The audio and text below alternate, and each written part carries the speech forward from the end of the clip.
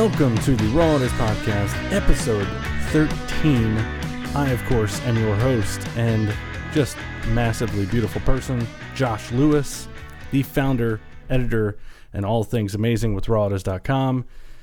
Just to get a few things out of the way, please, if you don't mind, subscribe to this podcast on Apple Podcasts, Google Play Podcasts, Stitcher, Spotify, Podbean, wherever you listen to fine other podcasts or other fine podcasts. Let's do that.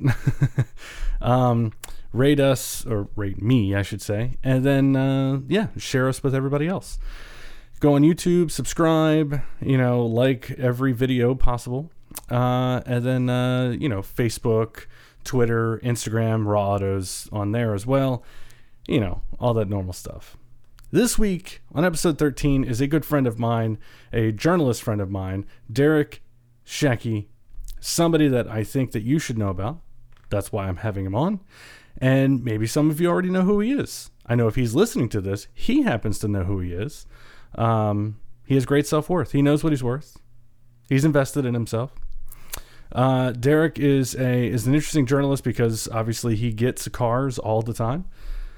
He's in Texas, where I am not. He goes on many press trips. He tests pretty much anything and everything. And he tests for multiple outlets. But he mainly has he does have a YouTube channel called There Will Be Cars. Also, There Will Be Cars on Instagram. So follow him on both of those platforms and show some love and support to him. Let's just, kind of kick this off and talk. I don't know what you've been doing with your downtime while sitting at home. Technically, in most cases, doing nothing. We're doing a little bit of something, right? Everybody, I feel like every day is doing a little bit of something.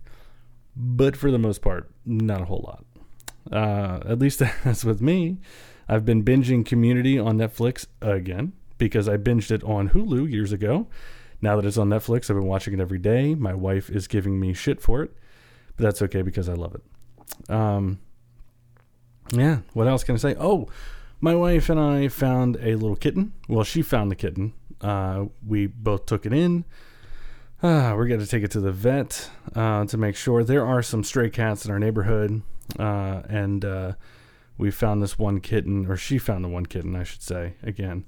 And she brought it home. Well, she said, what should I do with it? And I said, bring it home immediately. Obviously, that's what she would have done anyway. But I think in the moment, she was just like, oh my God, I found this little tiny kitten. And it's about 5 weeks old, it seems, because it's eating and drinking on its own. My wife is downstairs with it right now. Biggest thing we have to do is we have to keep it away from our two other dogs and our other cat, and we have to wash our hands and wash ourselves. So while we're washing ourselves and our hands because, we don't want the coronavirus, we're having to wash and bleach ourselves again because, we have a cat, that little kitten that we don't know if it has anything. So we're having to keep it separated for right now. We have an vet appointment in a couple days to take it in. We have figured out it is a boy. It's a very cute little kitten.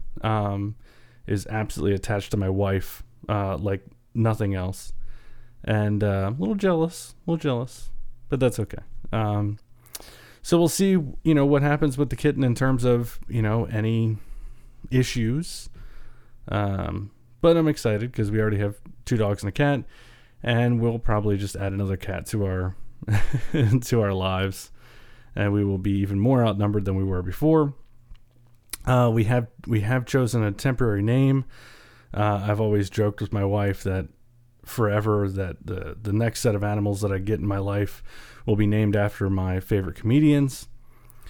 That's why in order for her to talk me into us getting our second dog, we have Luna, who is a half Siberian Husky, half Jack Russell Terrier. I know. I call her the non-consensual dog because that was not consensual between us two. My wife adopted Luna about 8 months or so before we started dating. Maybe 9 months, 10 months, whatever, something like that. And then when we moved into our house, we had adopted a little 2-3 month old cat that a friend of ours found at a construction site.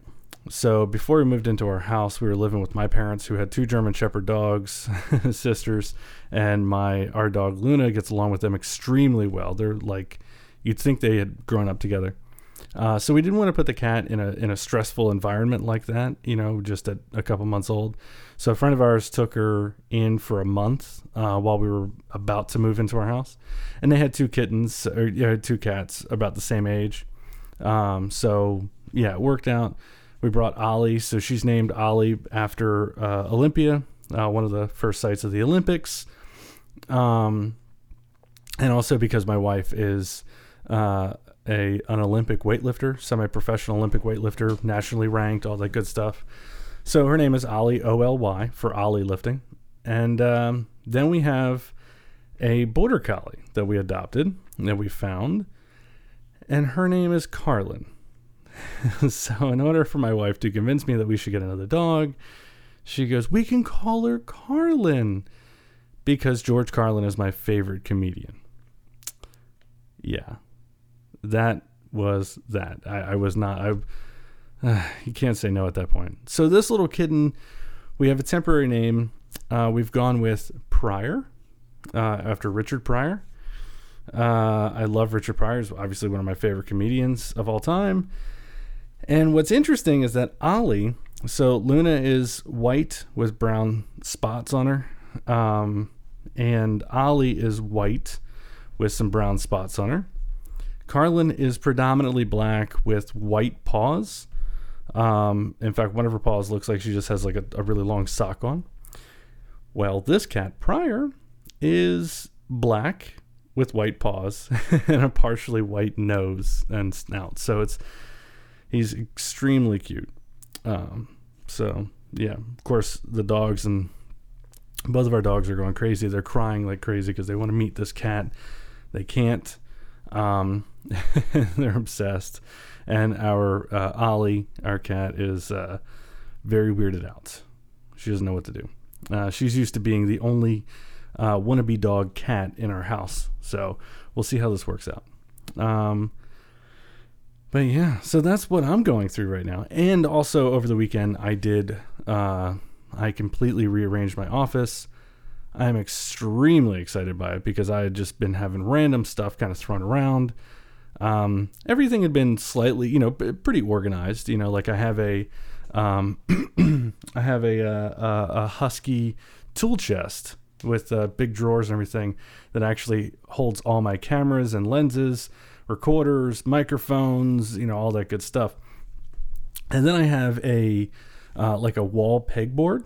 I have 4 of those put together in my closet. I took the closet doors off, and in my closet wall inside of it is these pegboards about 4 feet by 4 feet. And I have, wires and, most important stuff to me, HDMI cables, audio cables, cables for my Blackmagic Pocket Cinema Camera 4K, my GH5, stuff like that. And I have my desk. I have this big 6.5, or what is it? 6. It's a little over 6 feet long. It's this big dining table. It's about 4 feet deep, but it's an actual IKEA dining table, and it's pretty cool. It's white. You can actually write on it with dry erase pens, and you can wipe it right off. So this is where I have my mixing board, and I have a Panasonic G85 on a monitor arm. Like a big monitor arm, a really tall monitor arm. And it has my G85, has a microphone, and then it has an overhead light. And all of that is pointing straight at me, so that way I can do little videos right there as well. I have a writing table in here behind my desk, or to the right of my desk, so that way I can make videos there as well. And I got a whole setup. So, yeah. My office is coming together. I have a 50-inch 4K TV in here. On the opposite wall of my desk, with an Xbox attached to it. Love my little office in here. Actually, it's a one of our bedrooms, one of our extra bedrooms, and and I also have a big gray backdrop that rolls down from the ceiling over my windows, so that way I can have a completely dark room at any point in time. Yeah. So that's me. Hope you guys are doing well. Hope you're washing your hands. Hope you're, doing all the good stuff that you're supposed to be doing anyway. Just remember, before we get started, we're only doing 2 podcasts this week, and by we're, I mean me.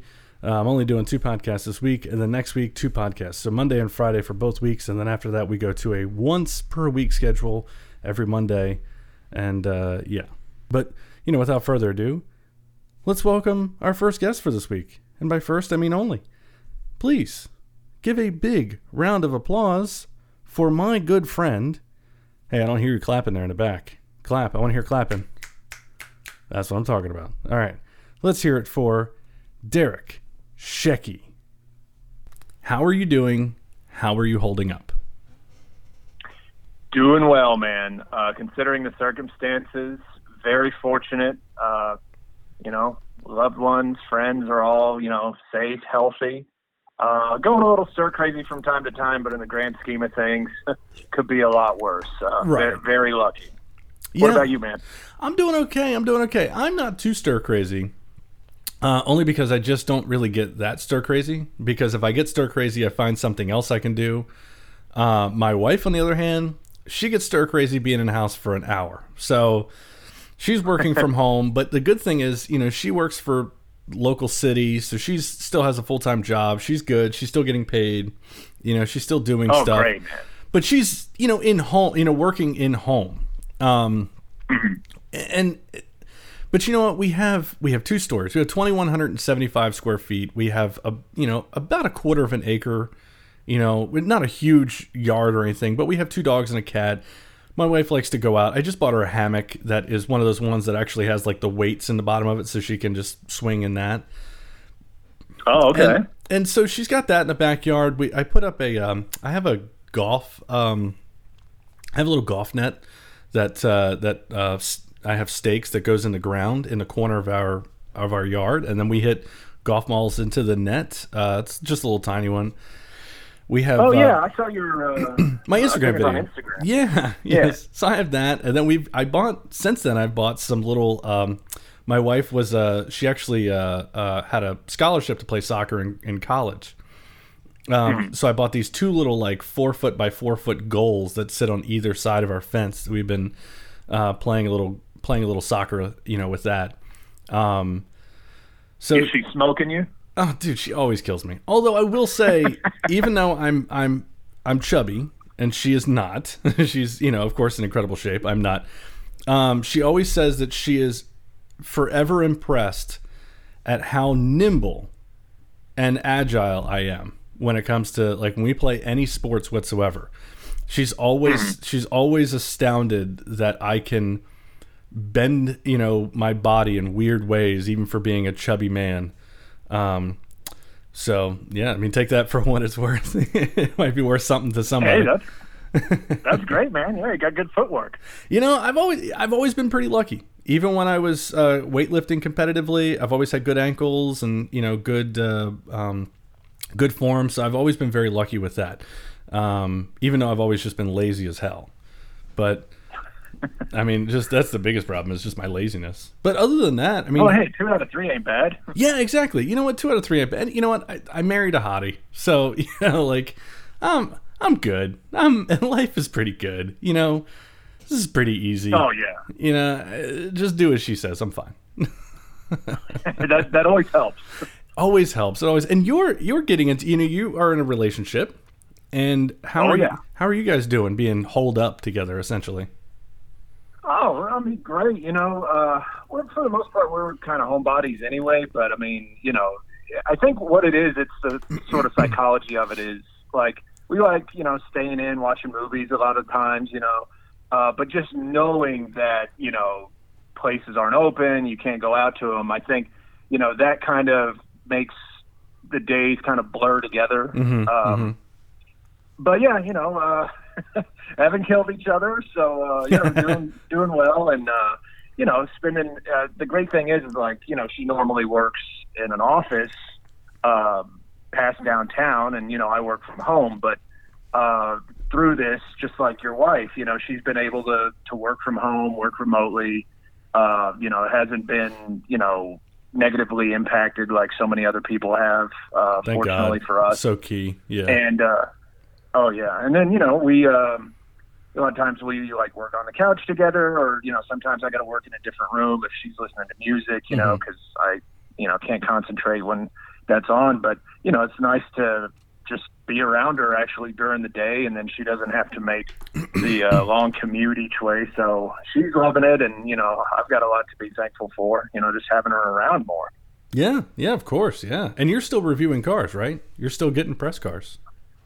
Yeah, and that's another thing. I mean, thinking about all this, like, of course there's, people in the medical industry, taking care of people, just risking their lives to, take care of people and do like these, what just seems like such a heart-wrenching, devastating, necessary thing. And then, of course, police, firefighters, grocery workers, people that work at restaurants and, sanitation. But then, I figured, when it came down to, essential services only, I thought, well, me getting a press car is, in the grand scheme of things, not an essential thing. Right. But, the fleet services in my area, I'm about 3 or so hours away from the hub where my press cars come from. Mm-hmm. They have not missed a beat. Like they've kept them coming. And, I would have understood it on my end, like not getting a car. 'Cause it's like me not getting one of those is not like this essential thing, but I realize like it keeps them employed. So that's great. Like they're making the run, and they've been very like, there hasn't been a gap in service or a delay. And then on top of that, like they're sanitizing the cars and they're making the drop-offs and exchanges completely contact free. So it's just incredible what they're doing. I mean, the thoughtfulness and the total lack of any sort of downtime.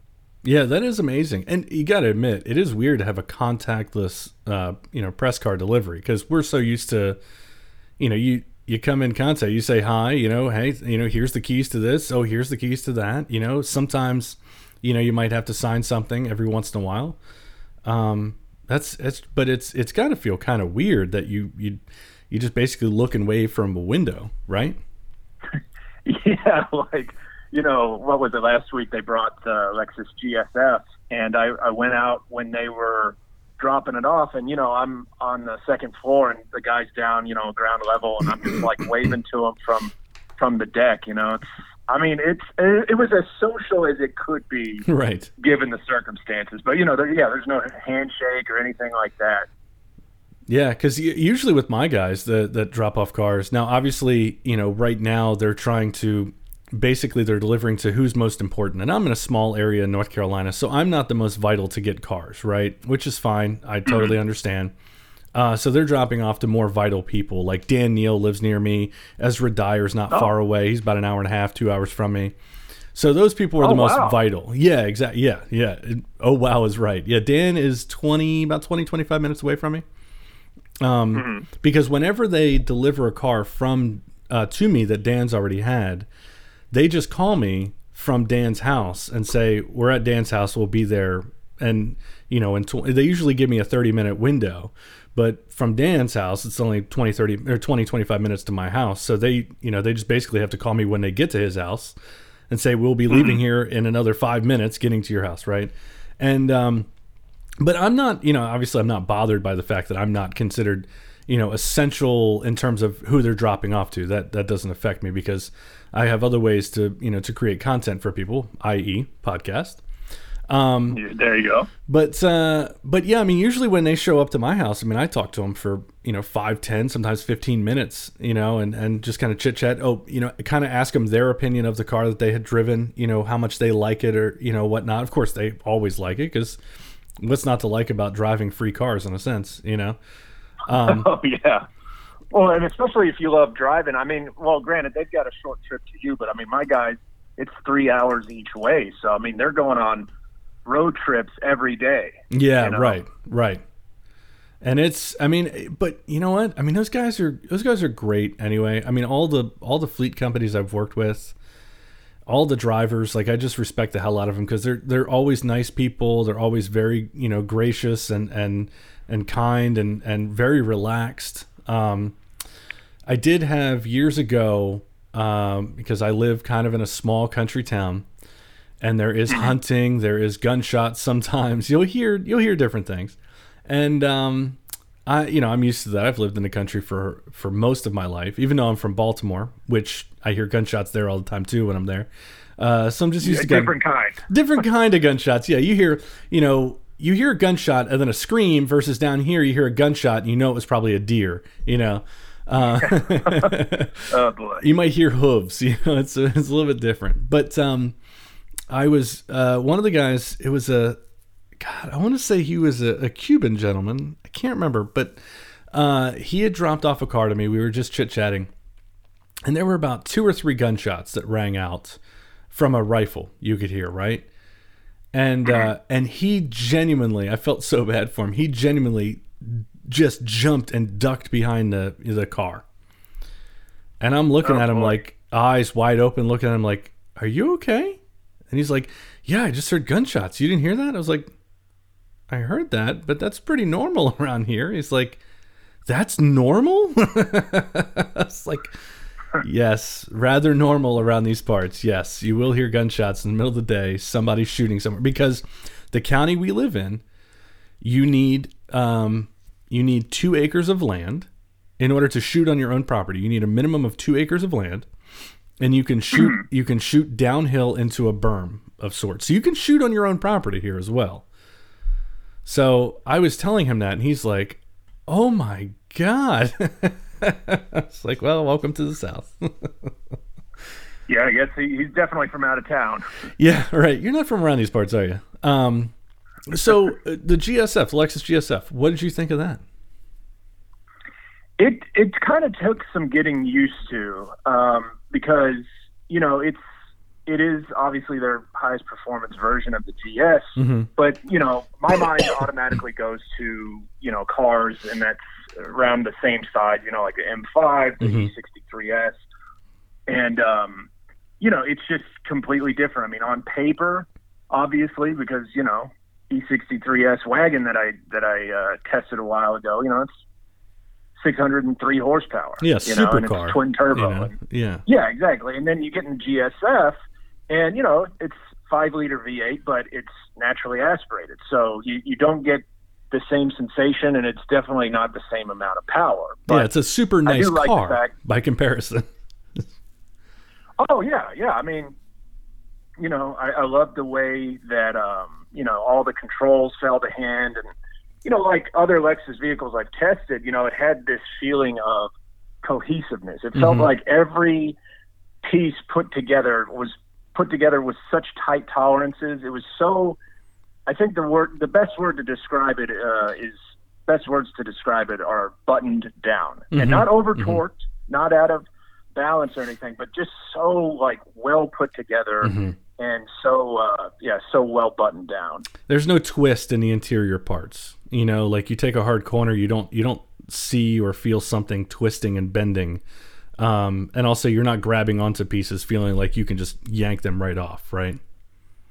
Oh yeah. I mean, you know, fit and finish is great. Although, you know, I mean, they use like that sort of, what do you call it? That microfiber in certain areas. And, I mean, it looks cool and it's very sporty. It's just, I think about like, you know, how you can't, I mean, this is kind of a neurotic thing because this isn't, you know, what a person's first thought typically is when it comes to that car. But for some reason, like I kept looking at it and I was like, you know, if you own one of these for a few years, you can't just like get a wipe and wipe down those areas. No. You know, like you have to basically vacuum it or brush it, you know, but, yeah, you know, it just kind of took a little getting used to, just in terms of, you know, having experienced, you know, more powerful, you know, turbo cars and everything. But, you know, there was definitely a lot to like about it. That's why when you're talking about those inserts that they do in the seats and stuff. So I have the GT350, and in that, so I have the Alcantara steering wheel, and then I have like that Alcantara style insert in the cloth Recaros, right? And it's great, but it's really difficult to keep clean, number one. Number two, the steering wheel, even after 15,000 miles, you can see where my hand has been most of the time, right? And that's just a pain, because I drive mainly with my left hand obviously on the left side of the steering wheel at 9 o'clock, and then my elbow is on the windowsill. And that's why I always preferred where Porsche, for their 50th anniversary 911, they did a cloth insert, and then for the E90 series M3, the previous generation M3, they did a cloth insert. And I much prefer a cloth insert to like a microfiber or like a suede or any type of Alcantara, because the cloth is so much easier. You can put some Scotch Guard on it and you're fine. That cloth is going to stay clean, relatively clean by comparison. Because modern cloth is actually, higher end cloth that they do is really good, really nice. Oh yeah. But it's not seen as premium, Oh yeah, yeah, and Alcantara and all the synthetic sort of suede. I mean, they look really cool, and automakers have done a great job of making that synonymous with high performance and high end cars. Right. But when it's on a steering wheel, to me, even though it's got that sort of like nap to it, like to me, sometimes I find it a little too slick. Like it can be, yeah. I would rather have like a regular leather steering wheel. Yes, because sometimes like yeah. It's so fine, like it feels like my hand glides over it in certain parts. Yeah, you really have to be. It's where it really becomes sticky is if you happen to be wearing any gloves. If you wear like racing gloves, not driving gloves, like leather driving gloves, I think are just even more slick. And also, I don't wear leather driving gloves because I don't drive a TVR from 1991. And I also don't drive an old Triumph TR7 from the 1970s. But if you actually wear a racing glove, the Alcantara steering wheels, it's like putting stickum on your hands. That's really what it is. It's like the wheel is... It's like the other half of Velcro. Yeah, exactly. Yeah, it's like you're like, oh, this is much nicer, But yeah, Alcantara as a daily thing, ooh, it's terrible. I have long thought about replacing my steering wheel with... there's a company out there, I think, that makes like an Alcantara top rim and Alcantara bottom rim, but a leather 3 and 9 section. And okay. I feel like I'd much rather have that on my car because of how much I do drive it.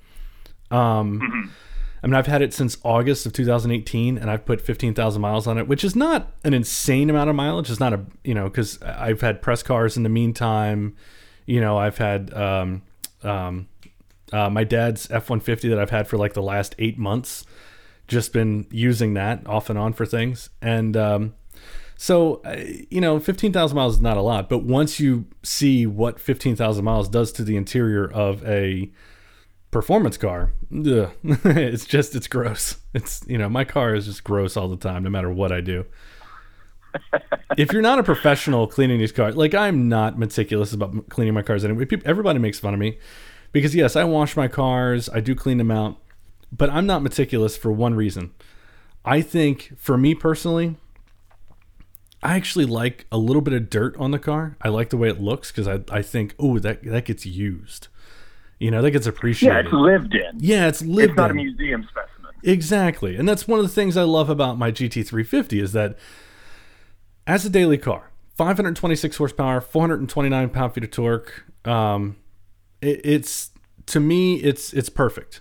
13.5 cubic feet of trunk space, which is 0.4 bigger than an E-Class Mercedes. It only has 13.1. I have 13.5. So take that, Benz. And I'm only averaging 17.4 miles to the gallon for my whole 16,000 miles I've been driving it. I think I'm actually at like 15,600, I think is what I am right now. But so it's not great gas mileage, but I love it. It's comfortable for me. Even though I'm fat, I fit in the Recaros just nicely. I love the way it drives. It's perfect. It's the car I want every day for the rest of my life, unless I can get a GT3 or a GT3 in its place. That's the only car I think I'll ever replace it with. I'm actually actively thinking about replacing this with a 2019 GT350. mainly because I want the Bang & Olufsen sound system. Oh, okay. Yes, in 2019 that became an option for the GT350s. And speaking of GT350s, you've just had a GT500. Yes, amazingly. I had no idea my area was going to get one this soon. And my fleet guy said, well, hey, you're the first one in the area to get it. And I was like, oh, yeah, just sign me up. That is absolutely incredible. The fact that, I mean, how much did you love that car? You're the second person I've had on the podcast that has had a GT350. And what? Oh, yeah. On a scale of 1 to 10, where's it sit? 9 or 10, man. I just, it's one of those cars where, there, like, to me, there's only like a handful of cars that I just really didn't enjoy. For the most part, the cars I drive, I like them, up to a certain baseline, and then obviously some more than others, right? Mm-hmm. But there are a few, there aren't that many where I can truly say, first thought that comes to mind is that the more I drive it, the more I like it. And the GT500 was one of those cars because, I think that was just for context, I think that was the 11th different version of the S550 Mustang that I've tested since 2015. And, they all have something to like, whether it's the steering and like the EcoBoost models or the sound of like the, GT or the heritage of the Bullet, they're all, I found something to like about all of those, but this, it had that innate likability, but then it also, it was one of those cars that it wasn't just like, oh, well, I like this because it's the top of the line, most powerful one. To me, it was so likable. It wasn't even about like the stats. You know what I mean? Mm-hmm. Mm-hmm. Like it could have been less powerful and I would have liked it just as much. But as far as the power goes, one thing that made it even more enjoyable wasn't just the fact that, oh yeah, it's a lot, you get on it and it's quick and all that, but it was just the fact that like I felt so comfortable getting into it. Like I didn't really feel like it felt so good at putting that kind of power down. Mm-hmm. I didn't have to worry about the back end breaking loose or anything like that. It was just, it made it seem as weird as this sounds, it made 760 horsepower feel normal in a good way, like the best way. Yeah. I feel like that's where we're going. I think about my dad had a C6 ZR1, a 2010 back in, I think 2011, I think is when he had it. 2011, 2012, something like that. He bought it from a friend of his. And I remember driving that car, 604 horsepower, 638 pound-feet of torque, right? And no, 638 horse. Well, 638 horse. Thank you. 604 pound-feet of torque. Yeah, right. Thank you. I remember driving that car, and I used to drive it.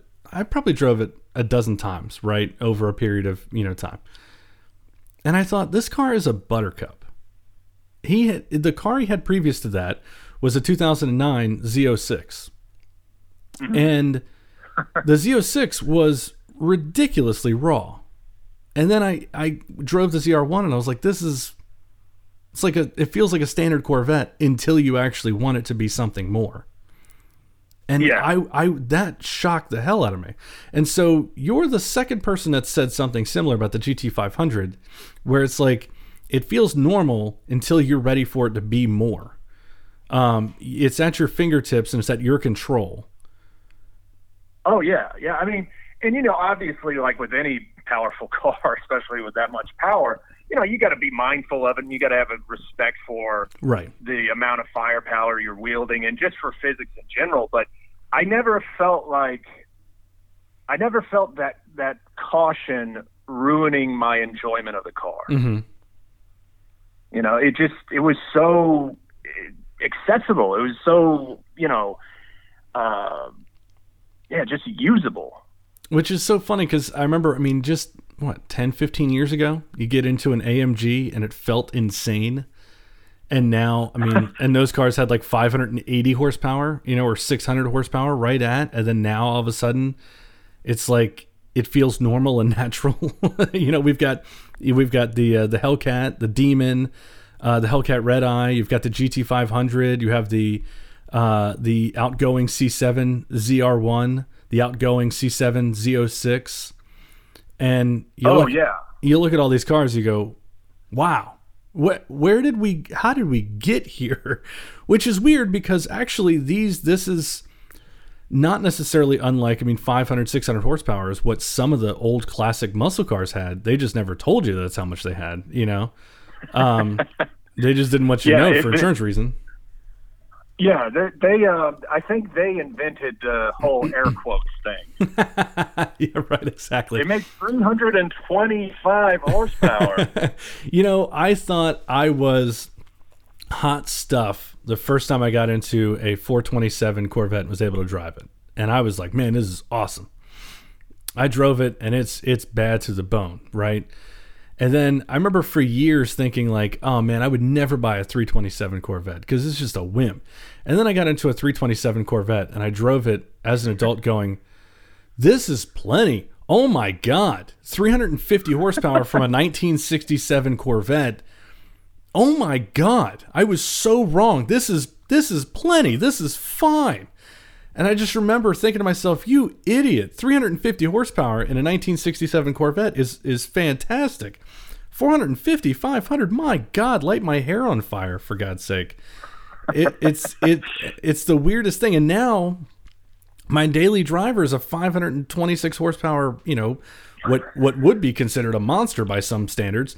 And then I've seen people when they buy them, they supercharge them. And then, now with the GT500 coming out, I'm going, holy hell. I didn't know 526 was for weaklings. It's like, God, I feel like such a wimp getting into I feel like I'm getting into a V6 Camaro sometimes. Oh, I know, man. Yeah, it's, I guess my perspective is skewed because I'm, I feel like like 526, especially for a daily. That's a lot. That's right. Plenty. Yeah. But, you go on, well, what I was going to say is like, since we're in press cars all the time, obviously, we can't modify them. So there's a built-in sort of psychology of like, okay, well, this is what it is. Mm-hmm. This is all I know in terms of behind the wheel experience. But yeah, you watch, enough YouTube videos and you can start to feel like, gosh, I'm a conformist. Like, this is a lot of horsepower to me, but somebody automatically, they get a GT500, they, convert it to E85 and they do, all sorts of mods to it. And immediately 760 is just a starting point for them. Like right out of the box. Oh yeah. Which is insane. Cause look, more power to anybody. I was talking to Jamie Kittman a couple weeks ago and I was saying that I don't think we need to mandate what people can and can't do with their cars. I don't like the idea of telling people what they are and are not allowed to do. It's not my cup of tea. However, I don't see the need for most of these cars. I don't see the need for somebody to modify, a Corvette to 1,000 horsepower. More power to anybody. It's your money. It's your time. It's your life. Whatever. It's not hurting me. Yeah. Just don't run into me or my car or my house. Whatever. I don't care. But it is crazy that people do start out with, it was a perfect example with the C6 and the C7 Corvettes. Standard Corvettes with Z51 package, I think are fantastic, right? And then you get up to the Grand Sport, and I'm like, where would you ever need more than a Grand Sport? The Grand Sport C7 Corvette is, to me, far superior to the Z06 and the ZR1, right? Okay. I was going to say, you're kind of like, I don't know. I disagree. But I think that I see people taking these cars and supercharging them or, doing like twin turbo setups and they do, 800, 900 horsepower. And I think, what are you doing with that every day? Like, at what point do you feel like you're getting even 70% of that performance or that value for dollar out of that car, right? Do you agree? Do you disagree? Crack it or drag it. Dragging, yeah, of course. Dragging or tracking is, a different story. If these people are actually doing it and they know how to drive it, different story, right? Mm-hmm. But I don't know. As a daily car, I'm kind of like, eh. Oh, sorry. My dog is barking. It's okay. My dog does not agree with anything I just said. She's like, more horsepower, the better. Yeah. My dog just called part of me. the tuner mafia. Yeah, the tuner mafia. And she just nudged my office door open and just came in to see how I'm doing. Because she knows when she barks, she's not supposed to bark. But anyway. Oh, okay. Yeah, she's not supposed to, even though she barks. She's a dog, My wife gets on her. I don't really get on her. I don't really care. But anyway, so sorry, my wife just pulled Luna, my dog, out of the office and closed the door. So this is, by the way, this is making the podcast. It's staying in. Oh yeah, that's how professional we are. So it's very natural. What are some of the exactly? What are some of the other cars you've had recently? Because I know that you've done a lot of trucks and SUVs lately, haven't you? Let's see. Yeah, in fact, one of shameless plug here. One of the most recent video reviews I published on my YouTube channel, There Will Be Cars, was a 1,400-mile road trip that I took in the 2020 Wrangler Unlimited Sahara with the Eco Diesel in it. How was that? It was, it was great. I wish we had more time, where we ended up going. So I'll try to, make a long story short. But my girlfriend's brother and some of her old friends live in El Paso, and we're in Austin. So from Austin to El Paso, it's about 550 miles each way. And, it just, we typically drive it, so I thought, well, I want to get something for the trip that I'd been itching to get one of the Wrangler Eco Diesels to test out anyway. Mm-hmm. And it just so happened they had one available, around then. So I made sure to confirm, okay, please tell me it's coming in at this time, because I thought, well, a great way to really test out a diesel is to put a lot of miles on it, Right. And it worked out just fine, so I put about close to 200 miles on it around town in, the Austin area. And then, at least 1,100 miles just a round trip back and forth from Austin to El Paso and back. But, of course, we did some driving around in El Paso as well.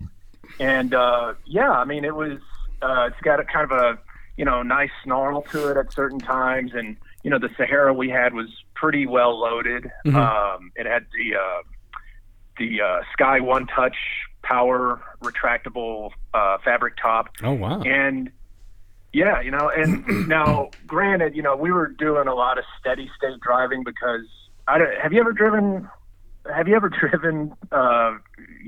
anywhere in Texas out to West Texas? I've not, but I understand what you're about to say, because you're going to say it very, basically very boring of sorts. Yes, monotonous. And yes, yeah. Fortunately, the speed limit out there and for so much of that trip is 80 miles an hour. So I put it in, I put the adaptive cruise control to 85 just to make up a little time, because you get to hour 6, hour 7, and even at that speed, it takes forever. And then you get to hour 6 or hour 7, and you just want to be there. Right, you just want to be done. So obviously, 85 miles an hour, not the prime speed for fuel efficiency, but by the time it was all said and done, we got back, it was a little north of 1,400 miles over the course of that week with it. And it got, if I remember correctly, average fuel economy was 23.2. And I think combined rating for that particular, for that setup, it's 25. But considering, how fast I was going for so long, I kind of give it a pass on that. But it was one of the, we'd never taken a diesel vehicle on that trip before. And so it was a lot of fun, and it was a great test to see, how, even though they weren't prime conditions, according to the EPA, because that speed's a little high, it was interesting to see, just what kind of numbers it got. Yeah, I don't really think 23 is that bad. Again, you talk about the actual speed, you were carrying over that distance, but I feel like, I mean, look, we all know 55 to like 70 miles an hour is going to be, you know, kind of that threshold, you know. So if you're traveling 85, 90 miles an hour at an average speed roughly, and you're doing 23 miles to the gallon, I think that's pretty damn good.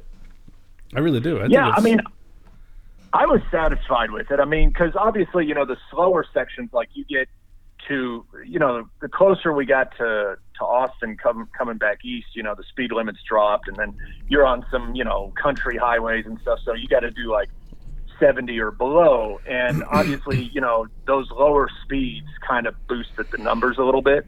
But yeah, I was totally happy with it because, you know, prime conditions when they first dropped it off, topped off and everything, it said range was like 506 miles. So if we had done a trip where, you know, speed limit was 70, and even if I was doing 75, we would get closer to that magic number. But considering, like you said, the speeds and everything, I was satisfied with it, you know, and, you know, it gave me, like a few weeks before we took that, my girlfriend Ellie and I went to Dallas with one of her friends and back over the course of a weekend in a Wrangler Unlimited Rubicon. And, you know, it's got different tires and, you know, there are differences between that and the Sahara. And one thing that I really appreciated about the Sahara on the way to El Paso was, you know, the steering seemed a little more relaxed, calmed down. Like I didn't have to correct it quite as much as I felt I did in the Rubicon. So that definitely helped. And, you know, I mean, really the biggest thing on a trip like that is just, you know, those things are built like, you know, they get the aerodynamics basically of a barn door. So those are, especially with the fabric top, right. There's a lot of wind noise, but, you know, it kind of comes with the territory. It's definitely not what you would call svelte. But how about comfort? How was it, you know, on that? I mean, 1,200 miles in any car can certainly, you know, unless it's absolute ideal conditions, it can break you up for 1,200 miles. I mean, that's you know, you can easily get annoyed with anything in a car for, you know, even hell, 200 or 300 mile road trip. Yeah, it depends. I mean, you know, this one was fine. I mean, really, because once you're in there, like, especially all highway, it's right. all pretty smooth. Like, that wasn't really an issue. I mean, you know, because being in a body-on-frame four-wheel drive SUV, you know, depending on the pavement, obviously it can be a little rough. But I mean, that was primarily highway. That wasn't an issue. You know, it was really just the wind noise. But yeah, seat comfort was fine. And, you know, I love the Uconnect system, so that, you know, it was very easy to use. It wasn't one of those things like, you know, that was driving me crazy. Like, something as, you know, essential and everyday like that, if it's done wrong, that can be just, you know, just as grating. But yeah, seat comfort was fine. Infotainment was great. And then, you know, Ellie likes being the DJ, so she keeps the party rolling, and she even does, you know, dance moves too. So that kept me entertained and sane. Dance moves inside the car. That's rather interesting. I'll have to. Full service, man. I'll have to see if my wife will actually start doing dance. Well, she does dance moves in the car every once in a while, but usually if she's a passenger in the car, she's sleeping. She gets carcolepsy. Yeah, literally. She's like a baby. She's like, "Oh, we're driving." You know, so it's now. How did you? So this. Well, actually, just real quick, I want to cover the Uconnect. Uconnect is actually really good. I agree with you on that because my parents actually had it in. Of all things, they used to have a Maserati Levante, and nice. Yeah, and it was at the time it was they only made two versions of it. It was they had what was it? It was just like 2 years ago. They had it for this. I sound like such a douche, but they had it for like 3 months, and it was a lease. And my mom didn't like it. She wanted an X5 instead. So they ended up turning the lease over to a friend of ours who wanted it. And so, yeah. So they had the Grand Sport. Yeah, they had a Grand Sport is what it was. Yeah. Now it's, you know, the Grand Sport's even more badass. And I liked it. I liked it a lot, but it had Uconnect, and it was it was good. It was, very, very good. It was very solid, very usable. Only a couple times, but then again, this has happened in other cars, so this is not a Uconnect issue. From time to time, every once in a blue moon, you plug in your iPhone for Apple CarPlay, and the screen would just go black on the Uconnect screen. Oh, boy. That happened a couple of times in the Maserati, but again, it's happened in other cars that I've either tested or owned, so I'm not saying that it's a Uconnect issue. I think it's more of, some type of weird algorithm, or weird software glitch for, CarPlay or whatever. But anyway, so, but I do want to know, so just so people know when they're listening to this, you and I met each other at the Toyota Corolla launch for the 2020 Corolla launch in 2019 in Savannah, Georgia, right? Yes. Yeah. And that's also where I met Kristen Shaw. She was a guest earlier on the podcast in episode 2. And you and I hit it off really well. I felt like we've had a good friendship and bond ever since. But how did you get started? You kind of annoy me with the stuff you send me on Instagram, but it's fine. I like you. I tolerate it. I tolerate. Yeah, I tell Ellie all the time. He's okay. He's fine. But how did you get started in this game? Because it's weird that people would want to be reviewing cars. They want to be car media, car journalists. How did you just jump into this world? Well, I was working a desk job that I hated, and it turns out my boss at that job, she was into cars, and I'd stop by her office to talk about, some sort of work issue or something I needed a heads up on or whatever. And, we always end up talking about cars, chatting about them. And so one day she's like, oh, she's like, you should write about cars professionally. Like, you should write about them. And I thought about it, and I was like, okay, because at the time I, started my own little, blog on Blogspot. Tells you how long ago this was. And, I was just doing, whatever came to mind. I was writing about clothes, watches, cars too. And she just planted that seed in my head, and I just kept, kind of nurturing it. And I thought about already going back to school, because I already had my 4-year degree in business management. And I'd already thought about, maybe I want to go back and get a writing degree or something, Mm-hmm.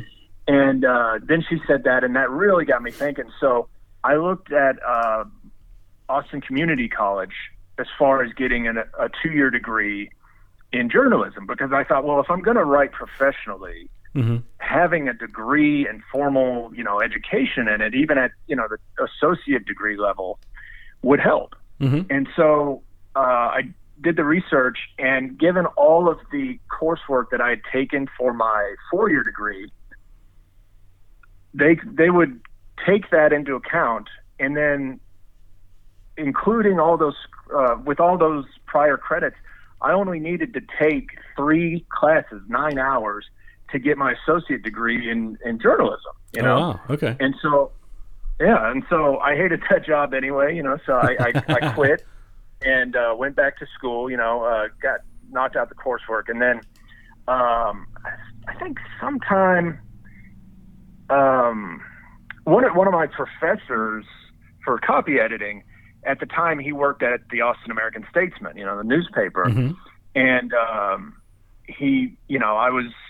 I'd like to think I did very well in his class, and we chatted here and there, and he said, well, hey, he knew the editor of the Marketplace section at the time, which,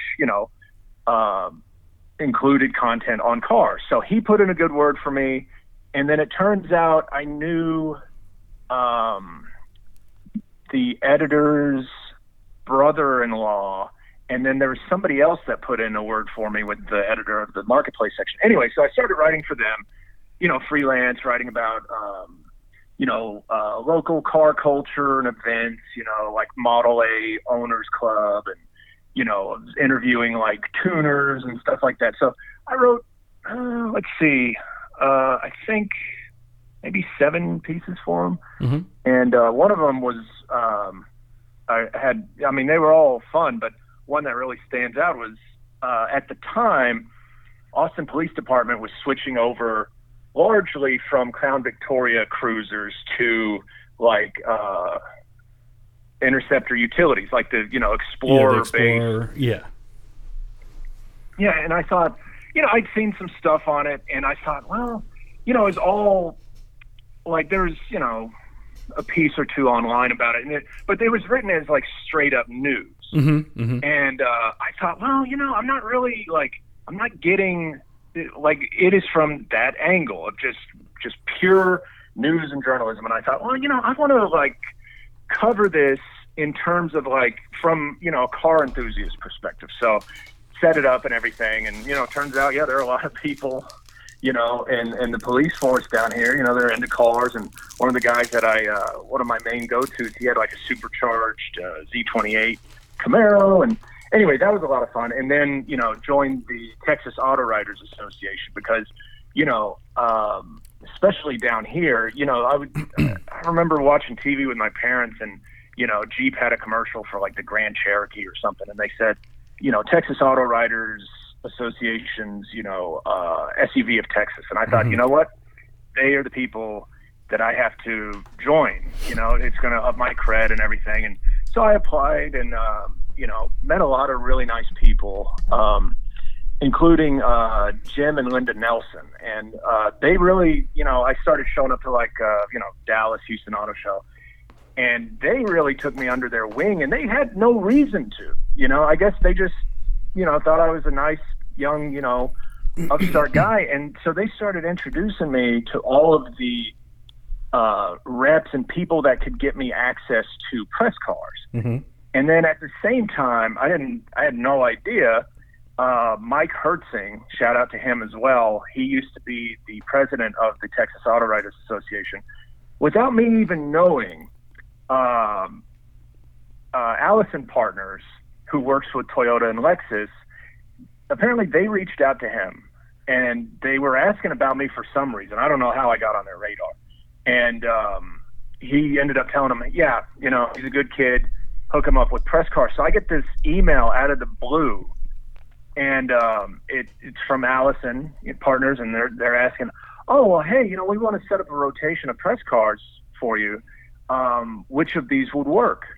And I was like, oh, okay, sure. And I was fortunate at the time that I was, already writing for a variety of websites, which I know this. Stop me at any point if I'm just going on too many tangents here. It's just you're so much fine. to explain. So after the Statesman cut their freelance budget, I moved into digital, and that was largely because, that was primarily because an old buddy of mine, Jacob Kobos, he at the time he was in school at Art Center College of Design in Pasadena, and one of the graduates of the school, Mm-hmm. Yoav, he ended up going there and covering Jacob's class presentation for a automotive outlet. Mm-hmm. And again, without me knowing, Jacob approached him at the end, and he said, hey man, he's like, my good buddy writes about cars.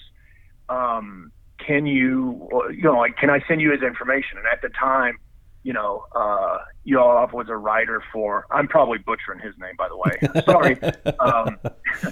He was writing for a variety of websites, and he said, yeah, sure. He took my information that Jacob gave him, and Jacob told me about it. He's like, oh yeah, I gave him your stuff, and I thought, and this is nothing against him, but a lot of times you think something is going to come out of a particular moment, right? And a lot of times nothing happens. I mean, that's just how life is so many times. And so I thought 8 or 9 times out of 10, nothing comes of it.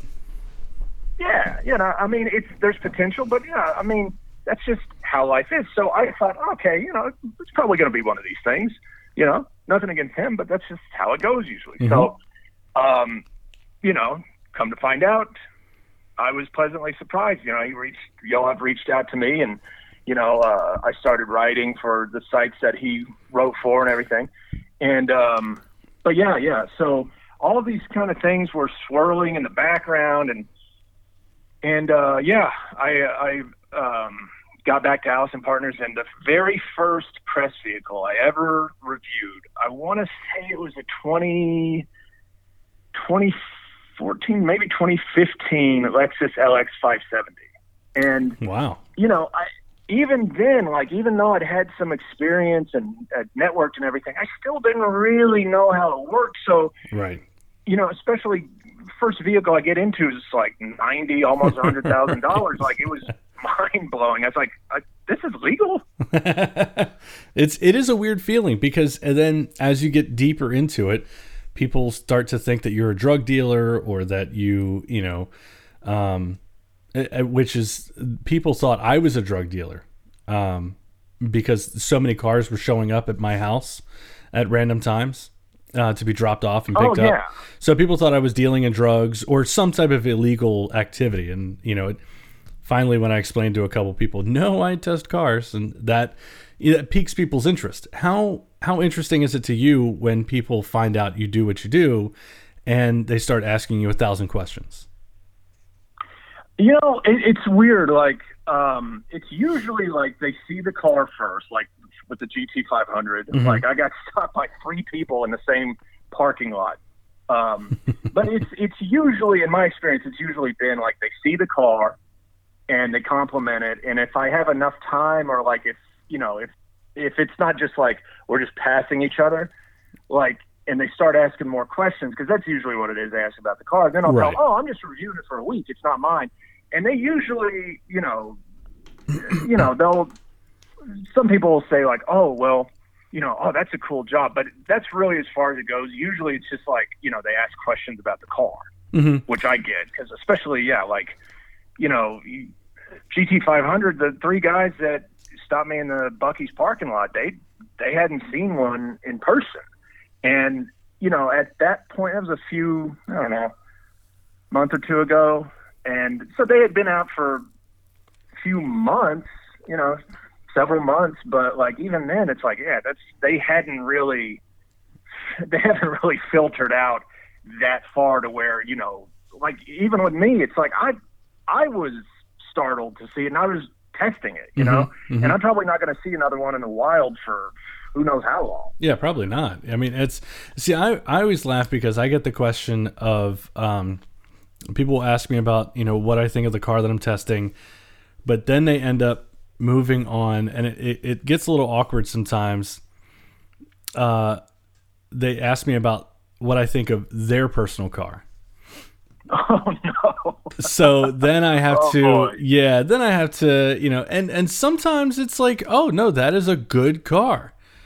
That's a good car. But sometimes I have to weave a web of extreme BS.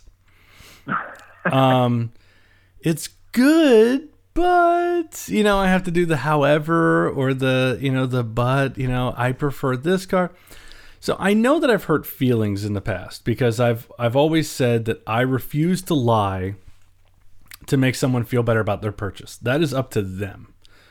Mm-hmm. And for me, and they're asking you your opinion, so you have some leeway as far as there's a diplomatic way to put it, but if they're asking, then you should kind of expect an honest answer. Yeah, and years ago, a woman that was friends with our family that used to work for my dad's company, she had a Nissan Armada. I didn't like the Nissan Armada. I thought it was kind of a meh. It was just a big chunky SUV, and I was like, it's okay. But she got mad at me because she was saying, like my Armada. My Armada's... And I was like, oh, hang on, wait a second. I was like, your Armada's okay, but it's at best middle of the pack. I was like, in my opinion, the Tahoe is crap, but it's miles ahead of the Armada. And that really, really hurt her for, I would probably say, about 6 months. That really bothered her. And you know what? She went out and bought a GMC Yukon Denali XL Denali. So wow. about a year or so later, she bought, and then after that, she was like, no, I get it now. I get it. I'm sure she still likes the Armada she had, but once you get into the GM, she was like, no, I get it. It's still a point of contention because it's like she spent, and I always say to people, if you think you got a good deal, because I hate when people ask me, oh, what did you think of this deal I got? I'm not answering that question. If you think you got a good deal on it, that's up to you. That's up to you and the dealership, whatever. But I do not like, because I've been burned too many times by going, well, I think you probably could have gotten another 500 or 1,500 off. And that really, when you start talking about people's finances, that really, really hurts them. And when they feel like they've been, taken in a sense. And so I choose not to go there anymore with anybody. Like, you know what? What's the deal you got? Yep. Sounds good. Sounds great. Yeah, because it's tormenting because it's like they've already done the paperwork, paid it, or got it, the ball rolling, all that kind of stuff. It's like if you tell them, oh yeah, you could have saved $2,000. What are they going to do about it at that point? It's just torture. The only thing I tell people is when you go to buy your next car, give me a call. Happy to help. Happy to give you some advice. That's as far as I'll go these days because I used to be in car sales and I actually like going to dealerships. I like talking to car salespeople. I think they're fun.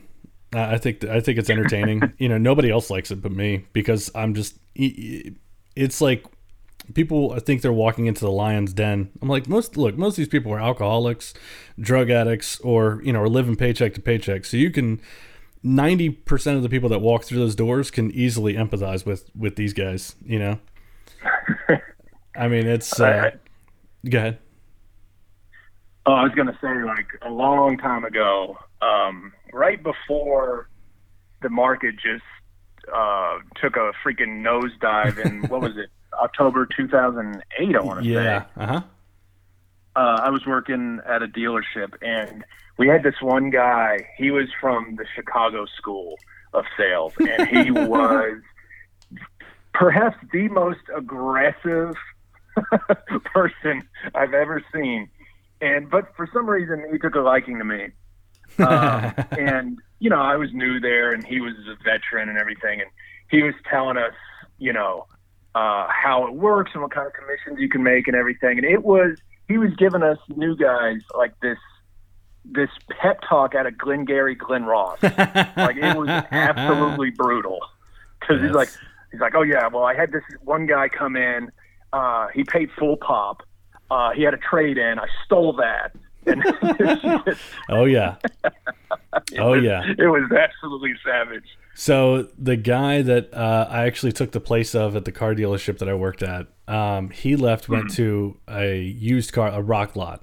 And to this day, I would have never believed him had I not seen the paperwork. He came back to say hi. And he was talking with us, chit-chatting, and we were BSing, and he said he had just sold this Dodge Caravan, right, to his family. Mm-hmm. And in car sales, it's very typical to say you knocked him over the head, right? So he knocked him over the head for an extra, for $10,000 more than what the car was worth, all right? Oh. Yeah. The kicker, though, was that he actually knocked him out for $13,000 total because more than what it was worth. Because when they were about to go sign paperwork, he goes, "Oh, I forgot. That van actually came with the extra option of the third row." He had taken the third row out of the van and held it in an office. And when somebody came to buy it, he said that was a $3,000 optional extra. And it was very rare. And I was like, oh my God. To this day, again, I would have never believed it if he didn't pull out the paperwork and show all of us at the dealership. And I'm going, how do you live with yourself? How do you go home and know that you just overcharged somebody by $13,000? And I think the van was like $8,500. And it had probably 150,000 miles on it. And he got him for... That's just depressing. Right? He got him for $13,000 more. We had a man and a woman that came in. They had a Chevy Malibu Max. Do you remember what that was? Oh yeah, it was like a fastback kind of notchy, like a little tiny wagon like thing that they made for the. It was a pile of crap, is what it was. Yeah, it was like an angular sportback kind of thing. Yeah, and we had this couple that came in. They were, I think they were like 10 or 15 grand upside down on their car because they owed like, I think they owed like $20,000 and it wasn't worth more than like 8 or 9 grand, something like that. Oof. Yeah, right. So they wanted to trade this car in. And we were like, no, we're good. You can keep that. We're fine. That's not a deal we're willing to move on. And they ended up buying a car that night. They ended up buying a car. They ended up going into even more debt. Buying a car. Yeah. Came back the next morning screaming obscenities. I'm walking into the dealership. I don't know, I'd done something, so I'm walking in and I just hear these screaming people and I'm like, oh my God, what the hell? So yeah, they were screaming about the deal that they had just done the night before, that we got to take the car back. We took advantage of them, and my manager was like, you came in wanting a car, we told you we weren't taking your trade, we gave you numbers on a car and you were like, yeah, this looks great. I was there. They must have been desperate. I don't see. That's the thing. I don't know. I was there with them. I was shadowing a car, one of the sales guys, because I just started, and so I was there for the whole process. And I don't know why they bought this car. I was so dumbfounded. The whole time I'm going, there's no way they're going to buy a car. They took it home. They bought it. They signed paper. I'm going, you're crazy. The only thing I can think of, and maybe I'm reading a little too much into this, but I'm just trying to figure it out. My best guess would be they were in a desperate situation being upside down, right? Mm-hmm. They probably felt powerless, like they had no options, were feeling awful. And maybe it was so extreme that they thought, you know what? Like, I can do something. We're going to get this car, even though it was obviously a terrible decision. Right. Literally. Good grief. And that's, I felt bad for him, but at the same time, I just sat there just looking dumbfounded at them. And they're like looking at me like, what are you doing looking at us? I'm like, I'm just surprised. I couldn't believe you bought the car. To compute. Yeah. I'm like, wait a second. Whoa. You asked us to help you last night. We told you we couldn't. You were like, well, we want a car anyway. And then you come back yelling at us because we sold you a car? Like, yes. Do not get me wrong. There are times as a salesperson where I felt really, really horrible because I sold people cars and I'm like, there's no way they can afford this. I don't know why we just did this deal. And there were people today that I feel guilty about. But these people, I have a hard time feeling guilty because I'm like, they weren't high. They weren't stoned or they weren't drunk or anything, You weren't holding a gun to their head. No. We were actually, I remember my manager looking at them going, you should not be buying a car, because your credit will be destroyed with an extra loan. And they were like, no, it's fine.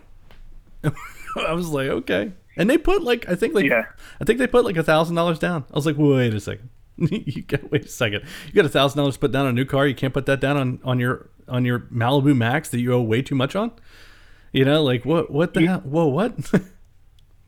I guess they're just trying to will it to happen in a way like, oh, well, our credit will be fine. We'll just do this. And it's just totally working uphill the whole way. It's doomed. It was terrible. But, yikes. Yeah, right. Yeah. So, but what do you got coming up next for cars and tests and because I know that you're constantly doing something. Oh yeah. So, they picked up the GSF, yesterday.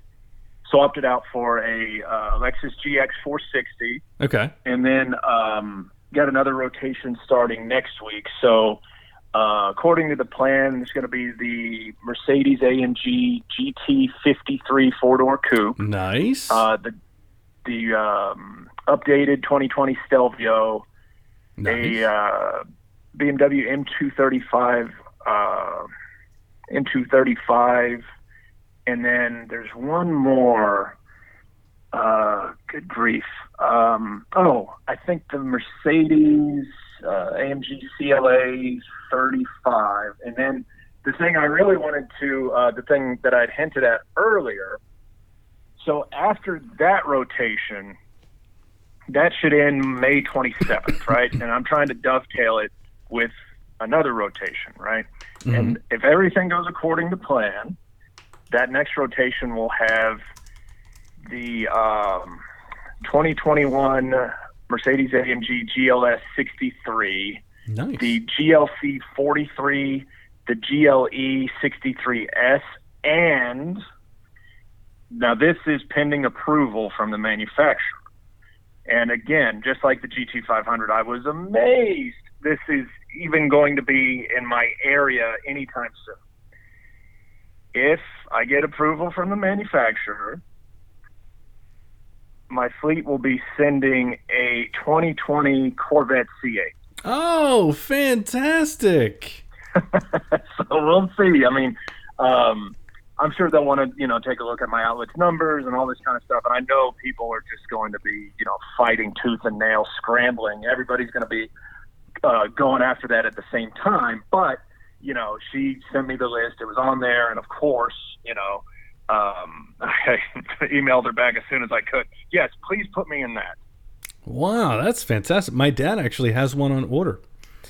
Nice. In fact, what kind of setup? So he's got that. It's like a burnt orange. I forget what color, what it's actually called, but it's a 3LT. I mean, it's going to be a fully loaded Z51 carbon fiber package. It's going to literally, loaded to the teeth. In fact, his neighbor, in his neighborhood, my parents live in a neighborhood that only has, I think, 6 other houses.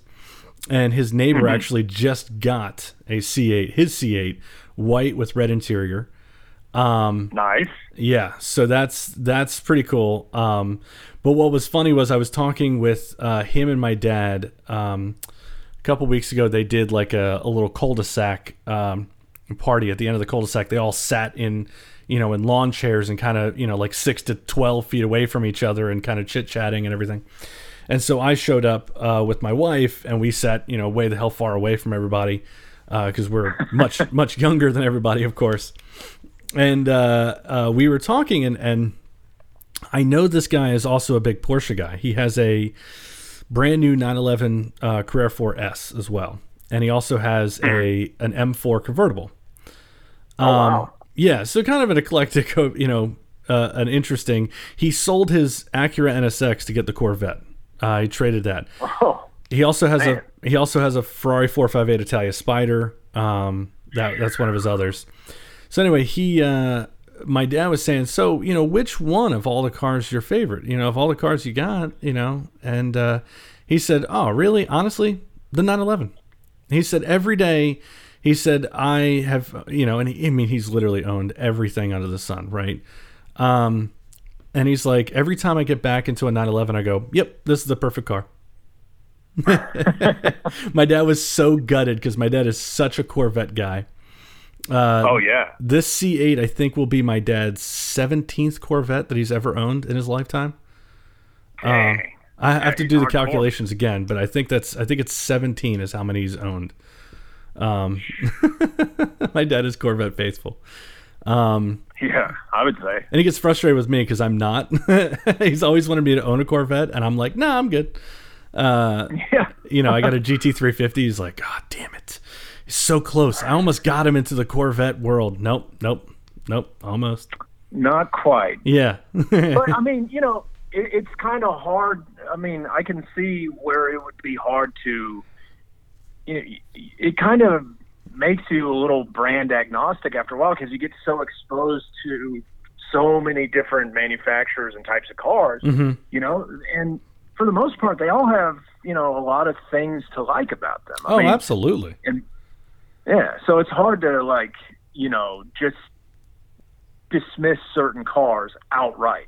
You know what I mean? Yeah. And I don't hate the Corvette by any means. I hate, I hate Mustang owners. I don't hate Mustangs. It's like as a 3-time Mustang owner, I'm going, when people give me the wave or the thumbs up, yeah, cool. But when people are trying to street race me in their GT, their loud GT or something like that, I'm going, okay, move away. Come on. Let the adults, drive normally.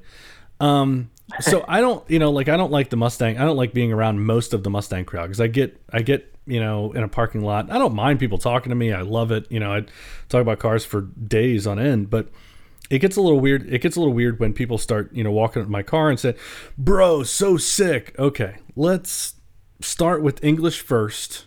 And, hello, really like your car. Thank you very much. Let's move the conversation on from there instead of, bro, so sick. Okay, calm down. Let's chill. I have a name, Yeah, right, exactly. I'm Josh. My name is Josh. What is your name? Like, I almost have to hold up cue cards for him to, for talking points. But, like, I like Corvettes.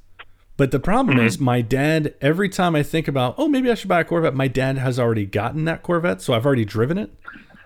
And I'm like, well, what's the point in owning what I've already driven? In a sense, like, it's nice. It's great. I also have a very, very weird hatred of Corvettes. I don't think I've ever met anybody that has this hatred of Corvettes. And it's very one-sided. It's very jaded. People tend to laugh. They find this funny. They find this story hilarious. My brother, years ago, I had an E90 M3 sedan. Okay. Loved it. It was an 09 manual gearbox. And I said E90 sedan, of course, because E90 only came in sedan. Anyway, we traded cars for some reason. He had a 2011 Corvette. Okay. Manual gearbox. We had traded cars. Can't remember why. He was finishing his degree after many years. He was finishing it at a local college. And he had his backpack with his books and stuff like that in the back of the Corvette. Okay. I didn't think anything of it. I am driving on a road in Raleigh that is very typical for really bad 5 o'clock traffic, but also people jumping in and out of the lanes because it's a 4-lane road with a middle lane, so a 5th middle lane for turning, into different areas, right? And it's very typical of people to just dive into these lanes without using a turn signal. And then it makes everybody else slam on their brakes and blah, blah, blah. Well, and sometimes there's so much traffic that the turn lane is just in the road, right? Yeah. So this guy decides he wants to stop in the middle of the road to make a left turn because there are too many people in the turn lane. So he's waiting. He does not put his signal on. He comes to a complete stop. We all slam on our brakes. I'm about 2 or 3 cars behind him. I slam on the brakes, and the backpack comes flying forward, hits me in the side of my face and my arm and shoulder, and my hand was on the shifter, and it dives forward into 3rd gear. Luckily, I still had the clutch in at the time, so I pulled it back into neutral. And I'm like, oh my God. I mean, this is a backpack filled with books, right? College books. Oh, no. You had $250,000 of books in there. Dude, it was ridiculous. Oh my God. Yeah, the books were worth more than the car. And so I am seething. I am so mad. And I'm like, the right side of my face is in absolute pain, like agony. And I finally get to where I was going. I stop and I look in the car's mirror at my face, and I have this giant red mark. And I have a point where one of the zippers on the backpack had hit me in the side of the face and just caused me to bleed a little bit on the side of my face. So the right side of my face is just blood red, right? A little tiny bit of blood as well. And I'm like, son of a bitch. I'm just so mad. And from that day on, I have had the most random hatred of Corvettes for that exact reason. Yeah, I mean, it's in that situation, it's guilty by association. Exactly, right, yeah. That connection has got to be hard to overcome when you're freaking talking like Buscemi and Fargo. Great movie, by the way. Great reference. Excellent reference. Oh, man. I knew where you were going with that. I was like, oh, no. Yikes. So now to kind of end things a little bit, I want to ask you a couple things. You're big into style. You love, you love hats, watches, and driving caps, I should say, and big into nice clothes.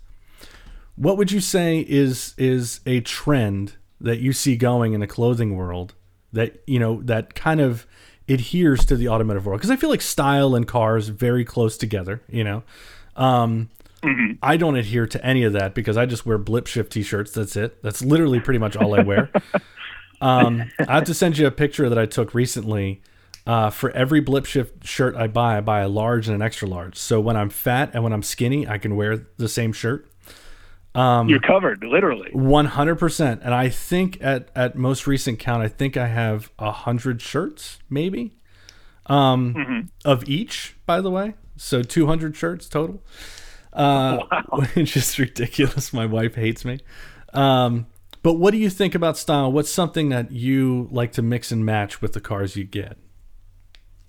I typically, it depends on the vehicle. So, I typically dress, real preppy, but, I got a lot of like jeans, hiking boots, kind of field coats and stuff. So I kind of nerd out. And if I'm driving like, if I'm reviewing like a power wagon, right. And especially if I'm, taking it off road and all that kind of stuff, I'll wear like my, knock around hiking boots, blue jeans. And, in the summer, especially, down here in the South, I'll try to wear something, lightweight and breathable, obviously. Like I love seersucker. I'm really big into that. But, if it's like, a sports car, especially a manual transmission, I'll be more likely to break out my Chucks because, I get better feel in those. They're lighter weight. They're not real clunky or anything like that. And, and then of course with the situation or if back in the day when restaurants were open, for dine-in service and all that, if my girlfriend and I were going out to a, higher end place, just kind of take things up a notch. And then, of course that dictates one of the, main sort of go-tos for a lot of, car enthusiasts is the watch, so of course, if I'm, off-roading, I'll wear like, like a sort of field watch or, something like that. I just totally nerd out about it. I mean, there's a lot of coordinating and planning that goes into it. And a lot of times it's, I let the vehicle dictate it because I like to, kind of look the part, I guess you could say. Yeah. And I think you really you pull off the driving cap really well. You have the face for it. You have the hair for it. You really do pull it off well and wear it well. I remember. Thanks, man. You're welcome. I remember we were on the Corolla trip. I thought it was very funny that I looked like a schlub and you looked clean cut, like wonderful. And you were like, I remember you had that really nice like rain jacket, of sorts. You had your boots on because it was going to be raining that day. And I was like, this is a stylish bastard. This is one stylish man. Like, damn, I've got the right partner in crime for driving these cars. Well, it comes from, I didn't really go, very far in like Boy Scouts or anything. I mean, I was in it, the early stages when I was younger, but over the years, I just kind of, took sort of one of their, mottos. And I like being prepared in terms of wardrobe and accessories and everything for certain situations. So yeah, I was like, okay, well, when it rains, I want a raincoat. I want to get some boots. I even have, and my girlfriend hates these. I have these, I guess you could call them galoshes or rubber overshoes. Yeah. And they are bright orange, and I flip them over my shoes so they don't get wet. That's great. That's fantastic. Now that's funny. Yeah, I could see why Ellie hates him, but but you know what? Yeah, she's not I haven't budged on those though, because when we first met, for some reason, I don't know why, I was really into the idea of getting a bucket hat, and I don't fish, and I'm not Jack Lemmon and Grumpy Old Men, so it didn't really make any sense. And she's like, we got to a certain point in our relationship, and she's like, you have to promise me you are never going to get another bucket hat. And I've stuck with it. I even got rid of the original one, That's love. That is absolute love. It really is. But I as far as wardrobe and everything, I'm gonna throw myself under the bus here. A long time ago, before I got into automotive writing and everything, I had an Acura Integra sedan, like a '98. It wasn't like GSR or anything. It was just a regular, still an Integra, cool car. Sedan. Yeah. Yeah, and I started paying more attention to clothing and everything. And my thing was, and what I like about clothing and cars too to this day, is a sense of history and a sense of sort of tradition and nostalgia. So right. I thought, you know what, I'm going to order these. I found these kind of sienna colored leather driving gloves, right? And I got them not because this is a fine automobile. I mean, I love the car, but I know it's not like a vintage Ferrari, right? But I got them because they were an old school thing, and I really was interested in the sense of history and tradition. So I got them, and I worked with these guys at a marketing research firm. And one of the guys, Dario, like he and he's does stand up comedy, and he's written for television and everything. So like, of course, he immediately seized upon it. He said, "Oh yeah, he wears these nice gloves and he drives this piece of shit car." Look, man. Oh boy, I gotta own that one. When you step out of the car, though, and you start walking away, and you look fly as hell, and nobody knows what you got out of, that's all that matters, right? Nobody has to know. Well, yeah. Well, I did leave those in the car when I got out, though. When I was 10 years old, we used to frequent this restaurant where they had valet parking, right? Well, I was 10, so I was very bored sitting there with my parents eating, a steak, So I'd go out and hang out with the valet guys, became friendly with them. And I would sit there and this is a Friday, Saturday night, something like that. And I would sit there and I would just compliment men and women getting out of their cars, right? Mm-hmm. And I made $65 in tips on that one night. Just because I complimented people. And I was 10 years old, just complimenting people. And I remember this guy had this absolute ratty-ass mid-90s Ford Taurus where paint was peeling, like everything. I mean, it was horrible. And he was on either a date, a first date, I don't know. I remember his body language was not that he was married to this woman or in a relationship with this woman, right? And so even then you could tell. Right, even then I could tell. This dude had not been laid by this woman yet, right? So I compliment the hell out of him when he gets out of this ratty, disgusting Taurus. And I was like, oh man, I love the Ford Taurus. I was 10, so at this time I knew as much as I could about cars. I read every car magazine, right? And I was like, oh man, I love that generation Taurus. Oh man, great car. Genuinely my dream first car. Hands me a $10 bill. This is 1996. And I was complimenting the biggest pile of crap that to this day I think I've ever seen. And I got $10 from that guy. Well, you were helping each other out, yeah, because you're making him look good. Yep. And then he looks even better because he's friendly to a little kid. Yep. So who knows? Maybe they're married. Maybe. Hopefully I helped him out. But I'll tell you, the biggest heaps got the best tips. So, if you complimented them the right way, man, you were making $5 or $6 off of one person just for the biggest piece of crap that they had, but you made them look good and feel good about it. Man, they were giving you a nice tip. And I was 10 years old, so I was happier than a pig in slop. I was like, this is fantastic. This is great. I'm 10 years old making $65. Oh, hell yeah. I was so happy. Yeah, do you know how much Bazooka Joe I can buy with? Do you even understand? Well, at the time, I think I went and bought like two brand new video games for that. Yeah. At the time when video games were considered expensive back then, but still reasonably priced, but now they're ridiculous. You got to take a loan out. Dude, yeah, they're $100. If you want, like, it's funny because if you want the regular game, it's like $60, $50, $60. If you want like the step up, like with a few more add-ons for multiplayer, it's $75. If you want the full game, it's $100. And it's like, whoa, what? I'm paying a third for the game that I did for the actual gaming unit. Like, what? So yeah. I have a couple simple rapid fire questions for you. Called simple answers because I know you got to get going soon. Very, very simple. What do you think of the state of the manual? Are you worried about it? Are you bothered about it? Are you like, nah, I don't really care?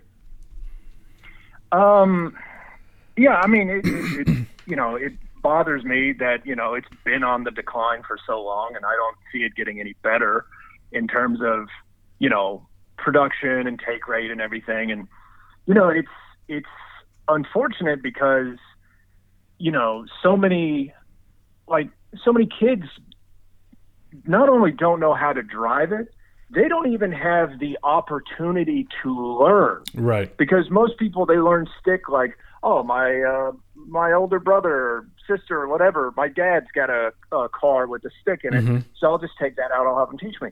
But, you go, like, you look at, like, an 18, let's say a 16-year-old kid right now, right? Mm-hmm. There's a good chance, I mean, even at their age that, their parents might not own a car with a manual transmission. And, as time goes on, fewer and fewer of them are even offered with a manual. So that decreases their chances of having a friend who has a car with a stick shift. And, it's not just that, it connects you more to the car and the engagement is enjoyable. I mean, it is. But, I mean, I honestly think, and I think this is very important for younger drivers too, especially if they're just starting out, driving stick makes you, if you're really paying attention and, doing it right, it makes you a better driver because you have to look further down the road. You have to pay more attention to what the car is doing, the sounds, the feeling, and you have to think ahead, plan ahead, and be on it, to keep the momentum going, to not grind gears, to not, bog it down or stall it out. And so I think it makes you a better driver, and that's, especially if you're starting out, you want to start from a place of success and readiness. So, but yeah, it's unfortunate. I agree with you 100%. You know how I feel about manuals. I love manual cars. Now, yeah, you got to in the GT350. Oh man, I love it. And my wife's car. My wife has a 2019 Jetta GLI with the manual. She before that it was a 2016 Veloster Turbo R Spec with a manual. She loves manual cars. So, cool. Yeah, I'm very lucky. I'm a very lucky man for multiple reasons, but mainly because my wife is amazing. But with all the cars that you drive, all the new cars you drive, and we were talking about how with the Wrangler diesel, eco diesel, you were using a lot of cruise control. What is a modern feature in a car that you love to hate and one that you hate to love? Oh boy. I would say it's starting with the hate to love. I can't honestly say I hate to love this, but I do realize that loving this is, I feel kind of silly for loving this because it is a total luxury feature, completely unnecessary, but just like so many luxury features, it's nice to have. Soft closed doors. Oh, yeah. Yeah. Yeah, and again, I know it's, just superfluous, it's a frill, but, once I started getting press cars that had that, I was like, this is kind of nice, because, there's so many facets to the definition of the word luxury, and one of them is not having to do a certain thing, right? Right. And that does, you don't have to swing the door as hard, it does, you bring it to, it does the rest of the work for you. It's kind of like this robotic butler in a way that closes the door for you. Well, it's also nice if you live in a neighborhood and you have, you come home at night or you or if you leave early in the morning, a car door it's a sound that people hear from their homes. I mean, there's no doubt about it. So having a soft closed door is just a nice thing, because honestly, look, when I come home and my dogs hear that my car door closed, they go nuts. And so if I have, it takes me another 10, 20 seconds to get in the house to yell, "It's okay. It's just daddy. It's just daddy." And so, if you have soft closed doors, they barely even know that you're coming. So it's great.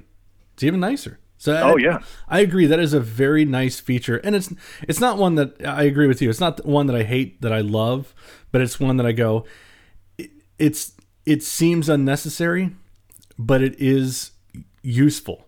And it is something that it is a really nice feature to have. And like you said, most of luxury anyway is just taking you out of the equation, Yeah.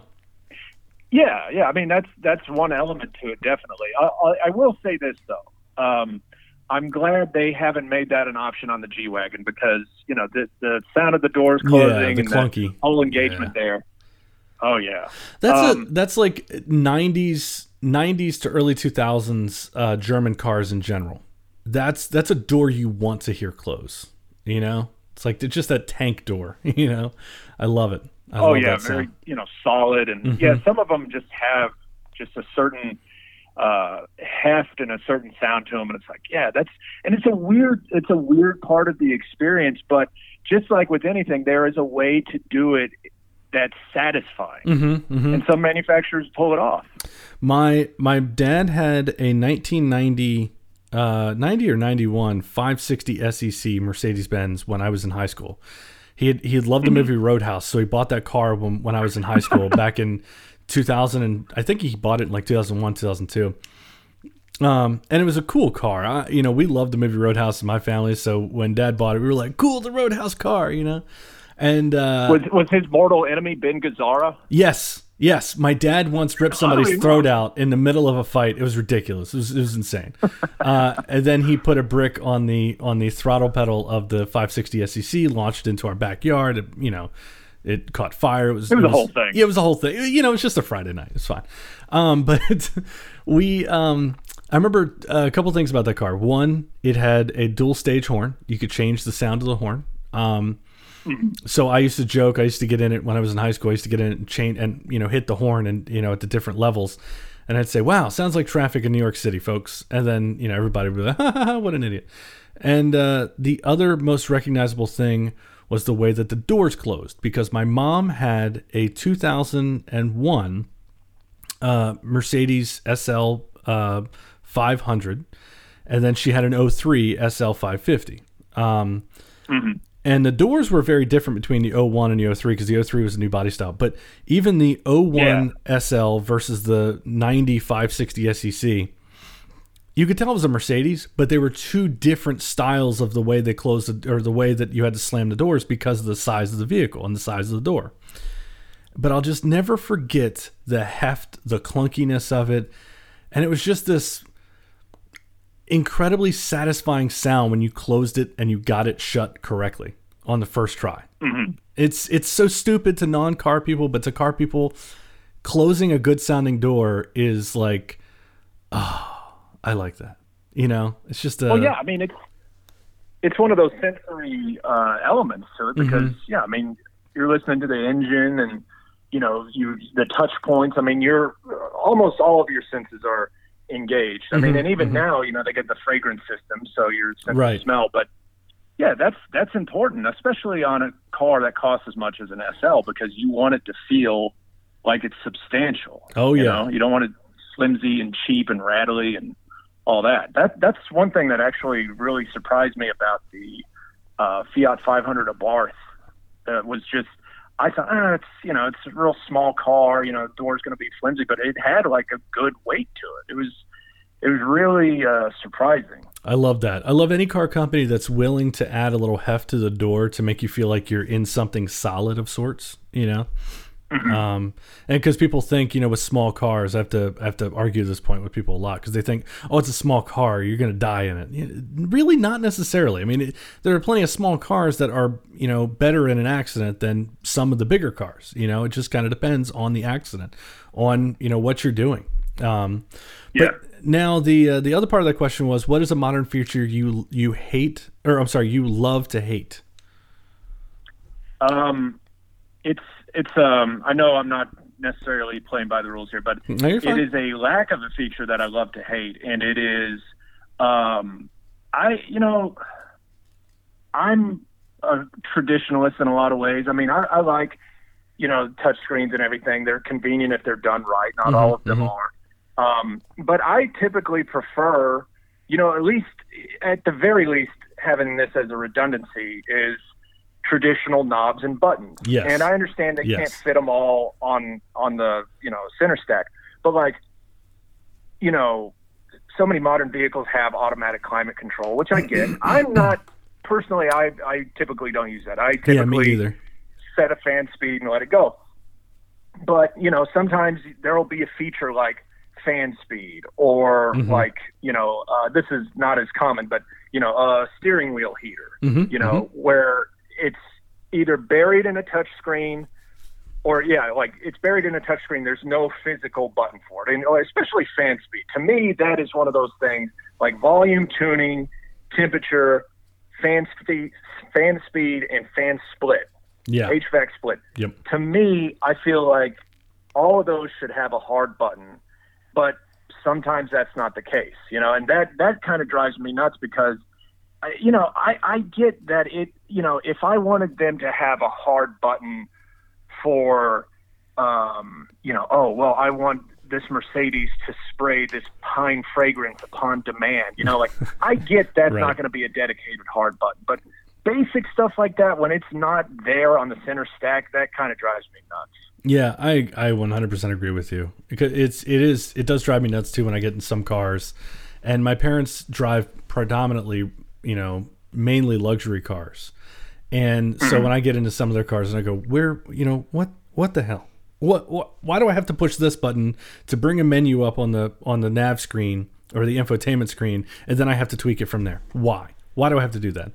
Why can't I just push a button a couple times? Get what I want. Especially for certain more essential functions. Yeah, it just doesn't make sense. I mean, I get that the real estate is limited, and they prioritize certain things over others. But to me, there should be some, basics. But that's not always the case, depending on which manufacturer, which model you're in. Yeah, it's frustrating as hell. I agree.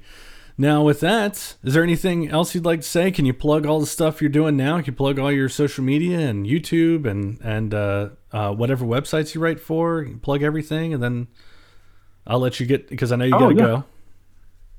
Yeah. Let's see. Well, yeah. There's. I'll go with the main one right now. Again, well, you know what? This plug is not shameless this time because you asked.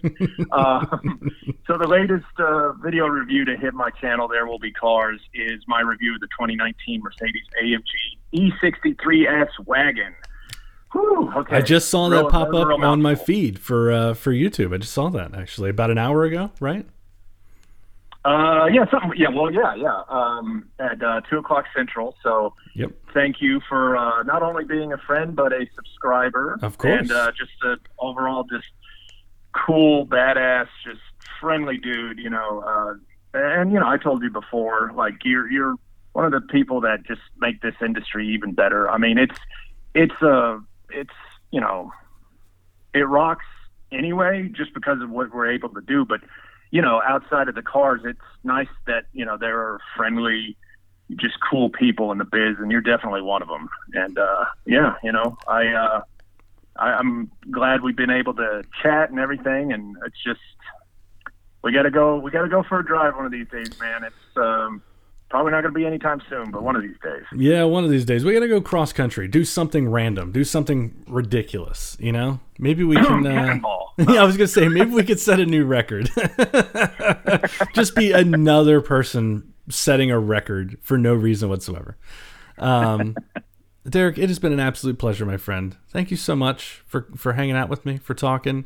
And I agree. I'm 100% the same way when it comes to you, is that I think the industry is better when there are people that you can really enjoy the company of, but not just that, the personalities of. And I think you have a great personality with your reviews, with your content. I love your personality as a friend. You know, you are somebody I definitely believe is a good friend of mine. And I miss you. I can't wait to actually get together with you again and sit down and have a beer and some pizza. My treat this time. I'm not letting that one go. Yeah, I bought Derek pizza and beer last time when we were at the we were having lunch down in Savannah, Georgia. I bought you some pizza and beer because I knew that we were going to be late going back to drive a certain car that you wanted to drive, and so I was like, I felt bad, so I wanted to make it up to you, and yeah. But you know what? We ended up getting to drive it anyway because it was the Corolla Hybrid. Oh yeah, man! I forgot what happened after that. But yeah, man. I mean, you know, very very thoughtful, very generous, and yeah, it's been a lot of fun getting to know you, and you know, especially doing this. I mean, this, you know, just felt like just what it should be. Just felt like a conversation. You just happen to be recording it. Yeah, exactly. That's what I hope for everybody, that for listening to the podcast, is that, yes, I want people to get, you know, information. I want people to feel good about what they're listening to, but more importantly, I want people to be able to, especially now when we're all kind of sitting around, not doing a whole lot, not able to go as many places. I want other people to kind of listen in on conversations to hear what it's like, you know, to be friends, and because I feel like people are missing out on that. You know, people miss their friends, they miss their family, and so at any point in time when we can kind of sit back and have a conversation or listen to people have good clean conversations, good fun conversations. I think that's, to me, that's what the podcast is. And I've gotten some good feedback from people. I've gotten some emails from people and Facebook messages, and I appreciate everybody, you know, actually caring and, you know, wanting to listen. But that's why I wanted to have you on, because not just because you're my friend, but because you're also somebody that I think is important in the industry. You know what you're talking about. You've reviewed a ton of new cars. And I think people want to hear what you got going on. So I can't thank you enough. Oh yeah. Thanks a lot to you too, man. And yeah, I got to say from the heart, you know, what tying into what you were saying, what I really want people to take away from this is the fact that they need to go to There Will Be Cars and watch my videos. That is absolutely 100% exactly what I hope they get from this, because it is the most important tidbit of all. Not that the GT500 was great, because here's the thing. You can watch There Will Be Cars on YouTube and hear why all these cars are great. So. Oh yeah. But yeah, I mean, seriously though, yeah. It's, yeah, I think people are spending a lot of time indoors. You know, they want content, and they want something that's, you know, authentic, lighthearted. You know, that definitely helps. And I mean, you do such a great job at this, and easy to talk to. You definitely know your stuff, not just from, you know, the press car level, but from actual ownership and family history and everything. And, you know, I don't think that's something you know, that's necessarily widely available. I mean, you know it extensively from both sides. And, you know, you made talking about it. I mean, I enjoy talking about it anyway, but, you know, you just made it that much better. So thanks, yeah, man. thanks for having me on, man. I really do appreciate that. Yeah. It's something that sometimes I feel bad because I've grown up privileged. There's no doubt about it. You know, when you're in your mid-20s and your parents have a brand new Aston Martin, you know, V8 Vantage convertible in the driveway or in the garage, and you get to steal it anytime you want to, or your dad has, you know, a 2005 NSX, the 8th one made that year, and you get to steal it and do whatever you want with it. And so I've definitely been privileged all of my life, but the whole thing is I just love cars, you know, and it's like, if I can share that with anybody, to me, that's what's most important. I just want to sit down and share it with everybody. I want to hear their opinions. I want to hear, you know, their analyzations of cars and the industry, and, you know, reviewing something, even if they're not a professional in this industry. I think we get caught up sometimes in being professional because we're professionals at this. But there are sometimes people out there that I've talked to that have gone, you know, I actually own that car, and there was one thing I hated after about a year of ownership. And when they tell me, I'm going, wow, I didn't even think about that after, you know, driving it for a week. That wasn't something on my mind. And so at the end of the day, it's about, giving something to the public that they can enjoy and appreciate. But also, I want to hear their opinions too. I love that. Yeah, so, and the passion comes through no matter what industry they're in. If they bought the car, the passion's already there. Absolutely. And I think that's what unites all of us in terms of being car enthusiasts. Whether you write about them or YouTube about them or just happen to own one and you work in a bank or something. Right. That passion is the uniting factor. Yeah, absolutely. And that's, cars they can be the great equalizer, It doesn't matter. I've been around guys that I had an '08 Bullet Mustang years ago, back in 2008, 2009, and a guy with a guy with a newer Ferrari F430 was like, "Hey man, I'll trade you for a day," because he loved it. He thought it was cool, And that's the thing. They are cool. Yeah, when I having the GT350, when I pull up to places and I talk to people with GT3s, or I talk to people with Ferraris or Lamborghinis or whatever. I don't go to cars and coffee events. I don't really go to car events, but if I see somebody out and I might pull up and talk to somebody or whatever, there are plenty of people that like a $50,000 car, even if they own a $300,000 car.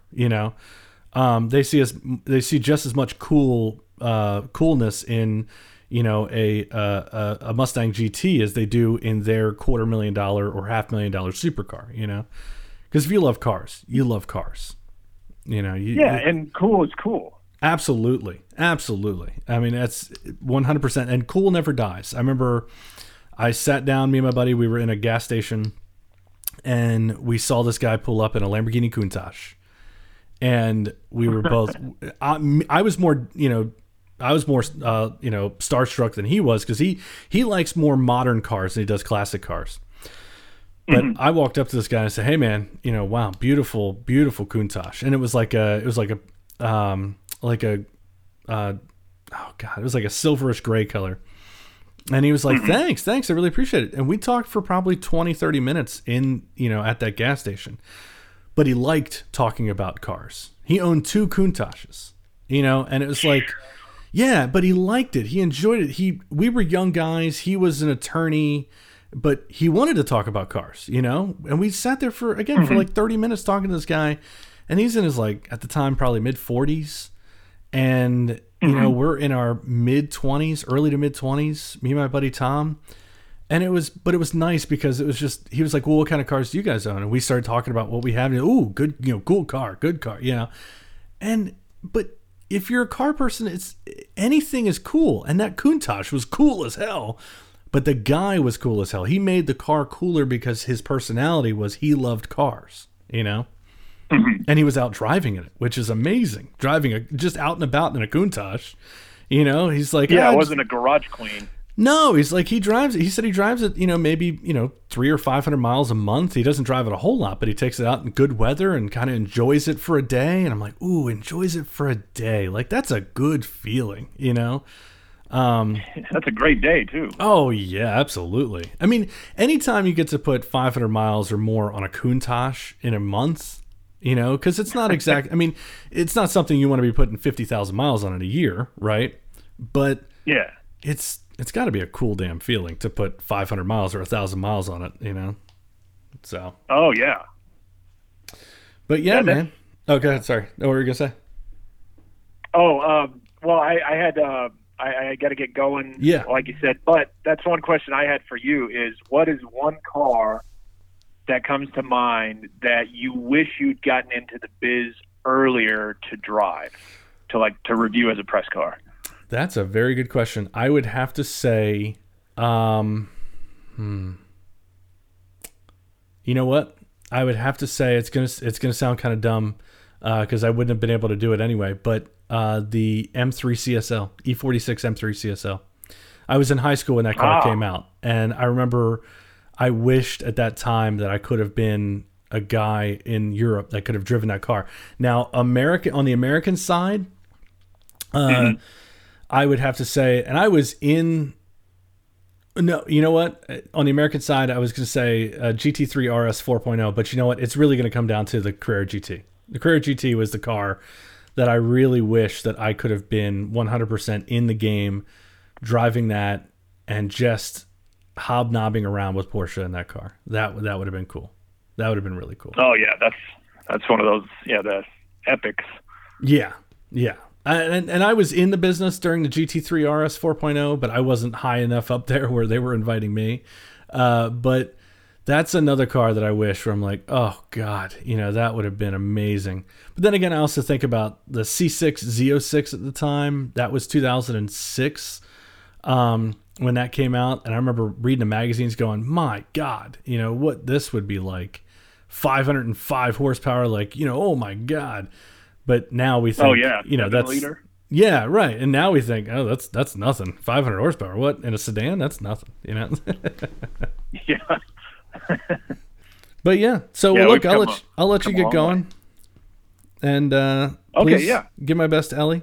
My best to you as well. Oh yeah, no problem, man. Stay safe. Yeah, and same to you and Reba. Yeah, thank you. And I will. I'll definitely chat with you on Instagram and via text. We'll send little love messages back and forth. You bromance letters, yeah. Absolutely. Well, bromance Instagram shares is really what it is, I think, when we share stuff to each other. Oh yeah. But yeah, Derek, thank you so much. It's been fantastic, and I wish you all the best today and for the rest of your life, even though I'll talk to you for a long time to come. Oh yeah, you got it, man. All right, brother. Well, I'll talk to you later. Thanks for coming on. Yeah, thanks for having me. Take it easy. Bye. All right, later. Bye. All right, so as you can tell, still more ass kissing. Every time somebody comes on the podcast, it's just me kissing their ass. And then in this case, it was Derek kissing my ass. Feels good to have your ass kissed. Kind of like it. Didn't know I needed it. Anyway, hope you guys enjoyed the conversation. Derek is a fantastic guy. He's a good friend. I mean, I talk to him all the time on Instagram and via text message. And so go, follow There Will Be Cars on Instagram and YouTube. Just pay attention to him. Enjoy his content. He's got great stuff. So, it really is a special thing where pretty much everybody, every person that's been on this podcast, it's the same thing, which is I was in a dead-end job. I was in a job I hated. And so I decided to write about cars. I decided to get into the automotive industry. And it was me, it was Derek, it was Johnny Lieberman, John Perley Huffman. Pretty much everybody you can think of. There's so many people in this industry that they loved cars all their lives. And they didn't know how to get in, but they just tried. So just remember that all the things that you do that you don't know how far you can get in this world. Just remember that if you want it, you can do it. You can get into it. Whatever it is. Don't be afraid of it. Don't be afraid to meet people. Don't be afraid to put yourself out there. Don't be afraid to shake hands. Well, at this point, maybe be a little bit afraid of shaking hands. So instead of shaking hands or touching elbows, hello from afar. Practice the method from Demolition Man, where it's the 3 to 6 inch away high five with the little round thing that I don't even know, that little wipe that they did. I don't know if you know what I'm talking about. Just go on YouTube, search Demolition Man high five. That's it. So just remember this week, only 2 podcasts. So Monday and Friday. Next week, Monday and Friday as well. And then, after that, it'll go down to once a week. And then after that, I don't know. I'll do once a week pretty much as long as I can, until I can do, if I need to do twice a month or something like that, which I doubt that. I think I can withstand doing once a week. I don't think that'll be an issue or a problem. I have enough shit to talk about. I'm full of enough shit. And without further ado, I think I'm going to end this podcast. Because you know what? At the end of the day, I've got plenty to say, but I'm going to wait till next time. I will see you guys Friday, which is May? Yeah, May 1st. Oh, I was so close, but once again, I didn't have my calendar up. I'm such an ass. But always remember, every morning you wake up, put some of that good old-fashioned freeze-dried Folgers in your cup and listen to the Raw of this podcast. And of course, Happy motoring.